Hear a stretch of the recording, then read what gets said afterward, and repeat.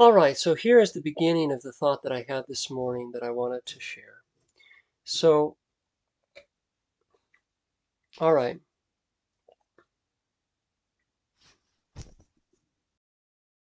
So I want to talk about love. Love is the thing that ties families together. And the lack of love and our own imperfections, wherein we lose love, when we lose track of it um, and we enter into fear or other harmful ways of looking at things, are what can tear apart our families and cause destruction and pain. And so this idea of love is really important. And interestingly, within the family, there are actual mechanisms which make this easier.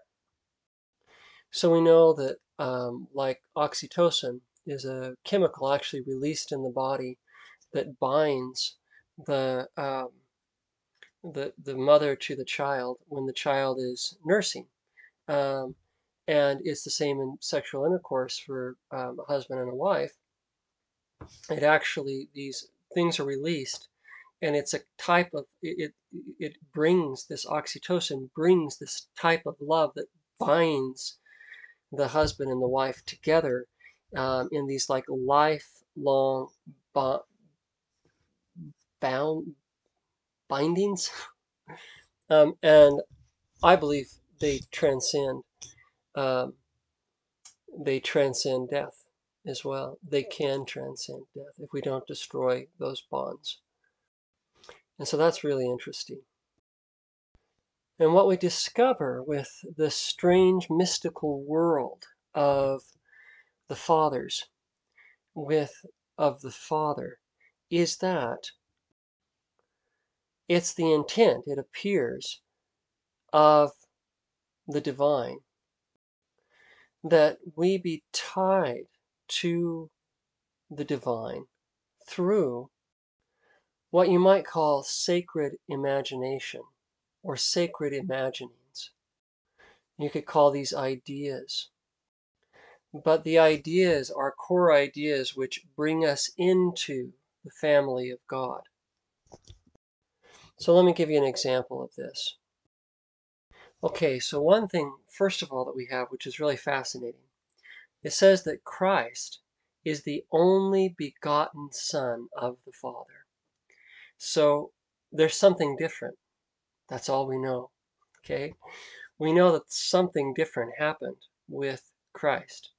It's like we're all children of God, but he is something special. He's the only begotten. Like he's begotten of his very loins is the impression that we get, because we beget children the way that dogs beget dogs, and etc., etc. Well, Christ is begotten of the Father in a way um, which is something more. Is the one thing that we can understand. He's the only one that is begotten of the Father, tied to the Father with cords of love, which are, he's trying to draw our minds to the analogy that it's like Christ is bound to him in the way that a literal offspring of two parents on earth are bound to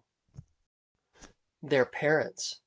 Think oxytocin, okay? The binding hormone, that it's just visceral. The mother loves the child, would run out in the middle of the street for the child because of this deep, deep bond that's even deeper than her own. It's like it's written into her very DNA to love in this way.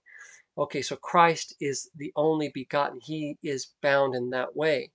And then there's this idea that we become united with the Father through Christ.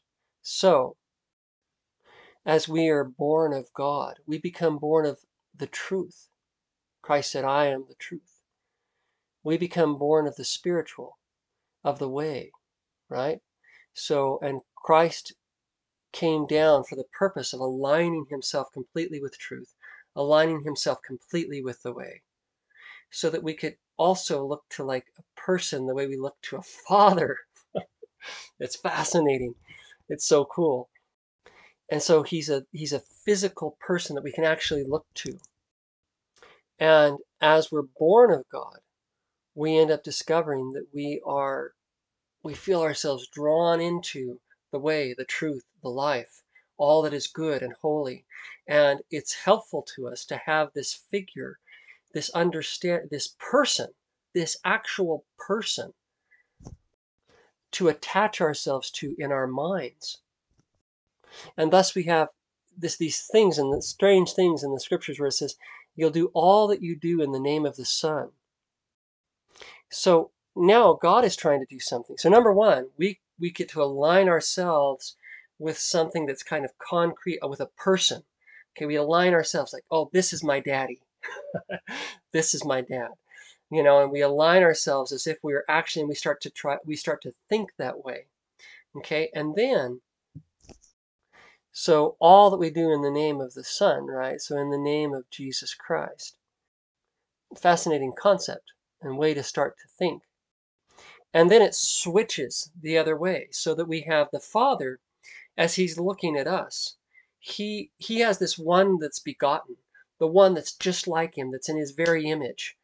And he now has the capacities like, okay, well, when I look at all of you, all the rest of you, I'm going to see Christ. So that as he looks down,